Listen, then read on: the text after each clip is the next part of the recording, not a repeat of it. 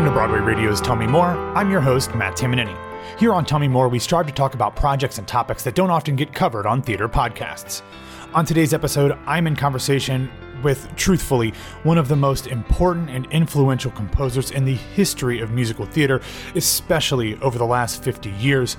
The man behind such shows as Godspell, Pippin, The Baker's Wife, Working, Rags, Children of Eden, Wicked, and the upcoming Queen of Versailles musical, not to mention films like Pocahontas, The Hunchback of Notre Dame, Enchanted, and others, the one and only Stephen Schwartz.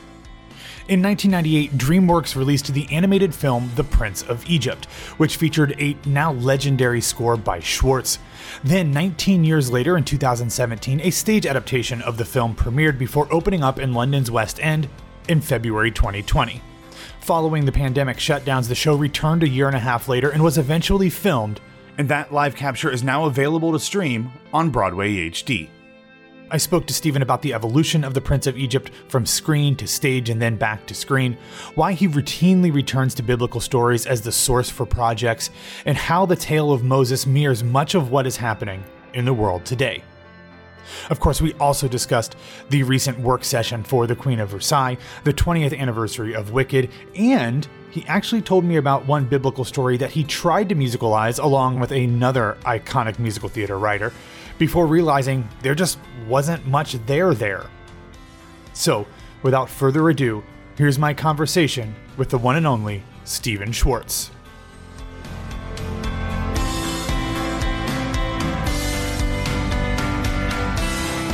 For a project that started as a film, then roughly 2 decades later made its way to the stage, is now back in a completely new form of film, I have to wonder, as somebody who has spent most of your career writing for the stage, since theater is so fleeting, what does it mean for you to have this version of The Prince of Egypt preserved for generations to come? Because I think, and please correct me if I'm wrong, other than Pippin, is this only the second one of your stage shows that's been live captured and is easily distributable for folks? Yeah. And I love that this form, with the new technology exists. If you think about it, there are so many performances that are legendary that I've heard about in theater that I didn't get to see. And, with theater, once it's gone, it's gone. And so it's so great to be able to now have, these kinds of performances preserved, particularly when it's done as well as what they were able to do with Prince of Egypt, with the wonderful camera work. And you're seeing both you get the vision of the full stage, and you feel the audience around you because you hear them, but also the camera is moving up on stage, and so you get close-ups, and it's as if you're sort of running around the theater looking at from all different angles and running up on stage to look at an actor, and so you get the live experience, but also the kind of different perspectives and intimacy that a film can offer, and it's really an exciting new medium. With taking this from something that was originally animated, where you can literally do whatever an artist can draw, and then having it recreated on the stage, which was one of the great things I most appreciated about this production, was the inventiveness of the staging, whether it's from the way that they did the rushing water or the chariots or anything like that. Obviously, as somebody who has worked both heavily on stage and in film, what extra little bit of excitement does that opportunity to see something reinvented for you, having, whether it's a revival of a show or this new adaptation, moving it from one medium to another? What does that bring to you as a creator to kind of see a different interpretation of something you worked on so many years ago? Yeah, of course, that's very exciting. And, one of the things about theater is that it demands theatricality. You can't be literal.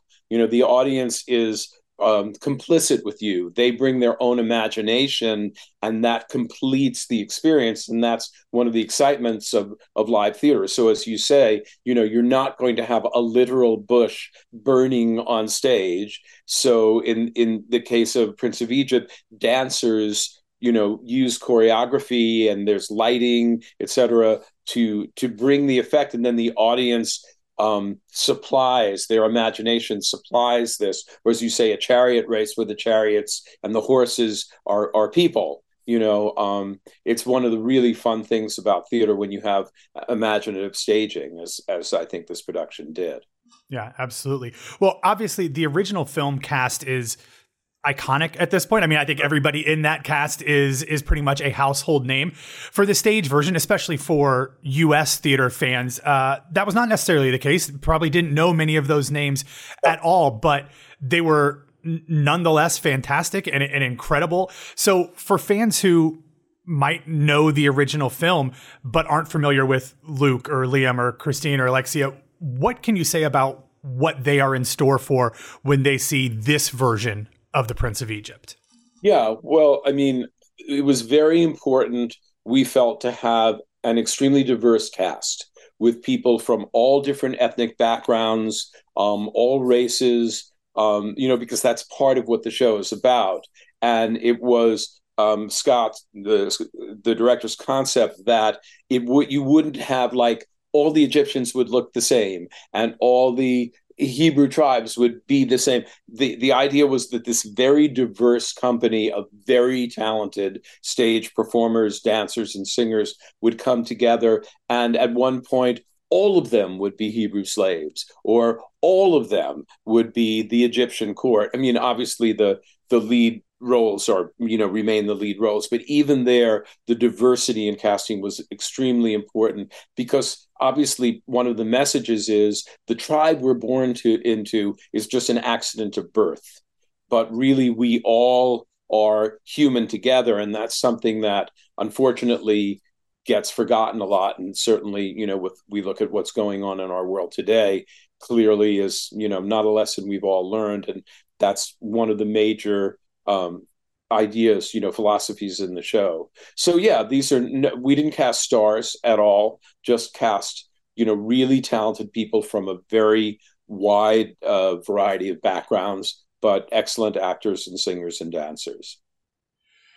You talk about kind of the message of the show, and I imagine when you originally started working on the project back in the 90s, and then when you start to work on, the stage version some 20-ish years later, there's a lot of perspective that comes with that, a lot of new experiences, but then a lot of societal changes as well.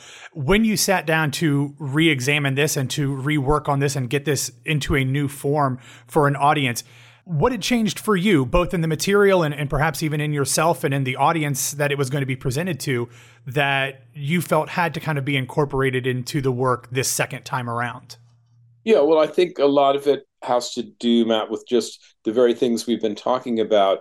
I think I and my collaborators were much more aware of the sort of polarization that was happening in society, and which, of course, has only gotten, unfortunately, worse. I mean, I'd love to say that the message of this show is dated and is, about things that used to happen but don't happen in our world anymore. But obviously, we look at the headlines, and particularly, what's happening right in the area where Prince of Egypt takes place. And obviously, humanity has a ways to go to, stop thinking of each, ourselves as members of a tribe and a group, and others who aren't like us being our enemies. I mean, I think we were more aware of that, when we were doing the show in the 20 teens and 2020, for obvious reasons of what had been happening politically in the world. And now, unfortunately, it feels more relevant than ever. Especially theater fans will know that this is not your first or even your second time writing a project based around biblical stories, and all of them very different in terms of the approach to them. So I wonder, obviously these tales are all epic in nature by definition, and they've all withstood the test of time, but I wonder what is it about them that keeps drawing you back to them, and not only just to tell these stories again, but to tell them in unique, distinct ways. Because like I said, every one of them, Godspell, Children of Eden, Prince of Egypt, all have very distinct approaches, musicality and tones and humor and things like that. Yeah, I mean, they're big stories, as you said. And it's not just the epic scale, it's that they deal with big issues and big conflicts that we face as human beings within ourselves and with one another.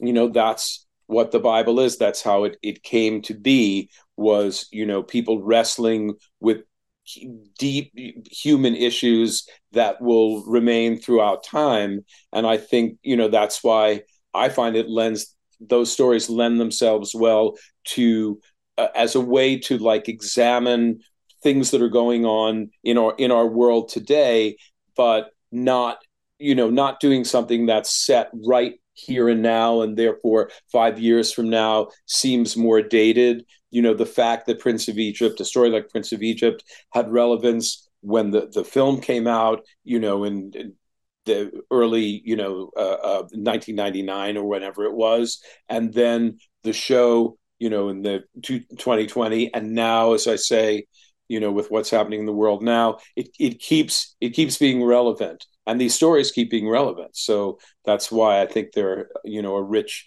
vein to mine if you want to talk about the human experience. Yeah. Was there ever a biblical story that you're like, you know what, I'm going to write that, and you started to do it, and you're like, maybe this doesn't work in a musical sense like I thought it might? Well, there was, yes, actually, there was something that was brought to me, and it had to do with the story of Esther, and it was brought to me because Sheldon Harnick was working on it, and he was a huge influence on me, and just to get to work with Sheldon was, an amazing privilege. But yeah, it didn't really feel like it. It didn't feel like it went beyond itself, if you know what I mean. Yeah. You've talked about Godspell and Children of Eden and Prince of Egypt, and yes, they are the stories, but they seem to be about more than just that story. This was one where we couldn't really find something beyond the story itself that seemed universal. Interesting. I'm fascinated by what a story of Esther written by Stephen Schwartz and Sheldon Harnick would have sounded like, but perhaps not as timeless as these biblical stories, but perhaps nonetheless epic. Your most recent project that I know is still currently going through the process is Queen of Versailles, which just had a workshop here recently, and the theater community is buzzing about it. There's all these anticipation and rumors. I'm not sure what you can say or want to say about it, but coming out of that, what was your general consensus about where the project was after this most recent, I would imagine, 2 weeks of work? Yeah, well, it was quite encouraging. Queen of Versailles is about these very, very wealthy people in Orlando, Florida, who are building the biggest house in America. And obviously, therefore, it deals with the issues of, it's comic in a lot of ways, but it deals with, income inequality and the American dream, and what is the American dream, and has it changed and been, maybe distorted over the years. Again, it's big themes. These are, even though they're real life people, they're, kind of bigger than life characters. Kristen Chenoweth is playing the title character. And so it's, great to be working with Kristen again. Yeah. And we're in process. We're in our, Wicked, I think, did 7 readings and workshops before an out-of-town tryout, and then the Broadway production. And so we're sort of in the midst of that, and it's quite encouraging, but we have a lot of work to do. All right. We're all excited about it. And thank you. As somebody who lives in Orlando, Florida, I'm especially excited to see how this works. But you mentioned Wicked. Obviously, congratulations on the most recent anniversary. Very exciting. I have to wonder, like, you said you went through 7 workshops, the out-of-town tryout, before it comes to Broadway. When did you know it was going to be a hit? Was it during the developmental process? Was it out of town? Or was it after the audiences started seeing it in New York? Or, when did you realize, oh, we've got something here? You could tell during the developmental process. The show kept changing, and there was a lot wrong with it. Certainly our out-of-town tryout in San Francisco, there were all sorts of things wrong that we had to fix, and but there was something that people were responding to right from the get-go. Something about that character, the green girl, and something about the relationship between those 2 young women that people responded to, even in a reading when you just had, some friends there and some Universal executives, and everybody would sort of be in tears at the end. And so you could see, okay, there's something here if we can just get it right. Speaking of the Green Girl, there's been so many incredible, talented actresses who've played Elphaba over the years. Do you have, and I know they try to not let them do this too much, but do you have a favorite riff on any of the songs, whether it's Defying Gravity or Wizard and I or anything like that? Because there are so many iconic ones from the different women who have played that role. Well, no, but I like that everyone makes it her own. I like when I see that, there are these compendiums that you see on YouTube or whatever, where they have, one Elphaba after another doing the at the end of Defying Gravity. They all do a little bit different. And it's really fun and exhilarating. But I love that about the role, that each young woman who plays Elphaba or Glinda can bring her own personality to it, and it's not just a cookie cutter. Oh, I'm just going to imitate Adina, or I'm going to try and do it exactly the way Kristen did.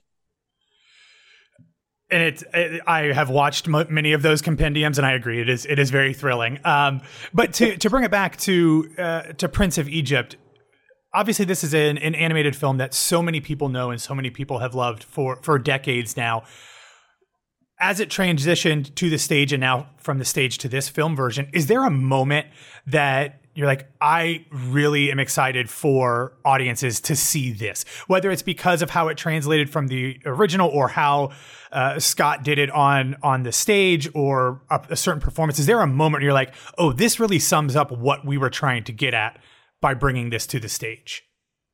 Yeah, I mean, there are a couple. I mean, for instance, the very, very opening, how Scott did Deliver Us, how he translated this epic thing that you saw on film, how it translated to the stage with the use of dancers and actors, carrying bricks and putting them in different formations, and just the way the whole thing moves, I think, really shows the transition to theatricality. And then there are moments that of things that weren't in the animated feature, that we couldn't put in, or whatever. I think during the whole plague sequence, Moses's song, where you realize what it's cost him personally to have to carry out this very harsh regimen that he's forced to do,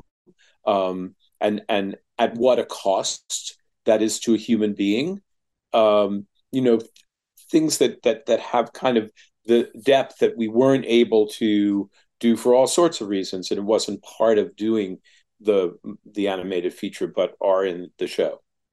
With this kind of new approach to it, with a stage version of your animated feature, is there anything else that either you have done on stage or screen that you would like to adapt the other way, whether it's a stage musical that you think would work in animation? Perhaps, I think at one point Wicked, it might have even before the musical even happened, just the story of Wicked from the book might have been talked about as that. But is there anything that you'd like to go one way, or one of the animated films that you did would like to come to stage, or vice versa?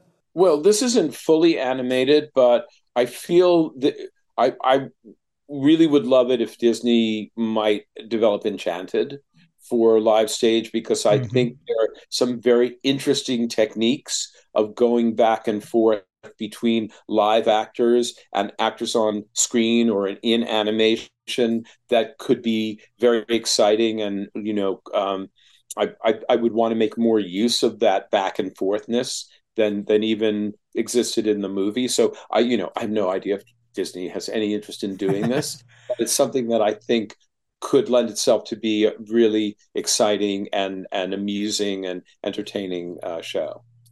Well, speaking of that, like that, much like Prince of Egypt had so many, stars attached to it, throughout the years. Is there somebody who you went to work with who maybe you didn't know at first could do musical theater things? Somebody who was, more of a traditional film or television star, and you're like, oh, they can really do this, and maybe not somebody who had the background at all? Well, I'm just speaking of Enchanted, Jimmy Marsden, Hmm. who was this extremely handsome movie star, who knew that he could sing at all. I mean, he could do Pajama Game, I mean, he is a Yeah. legit, really legit singer who could do a big leading role, in a Broadway show and carry that off musically. And, I had no idea that he could do that before, I Yeah. worked with him in Enchanted. Well, wonderful. Well, Stephen, thank you so much for taking the time to talk about Prince of Egypt. It really is wonderful, and I'm excited for audiences to get the opportunity to see this and for it to be preserved for years and years and generations to come. Thank you so much. I really appreciate it. And yeah, I'm excited about it.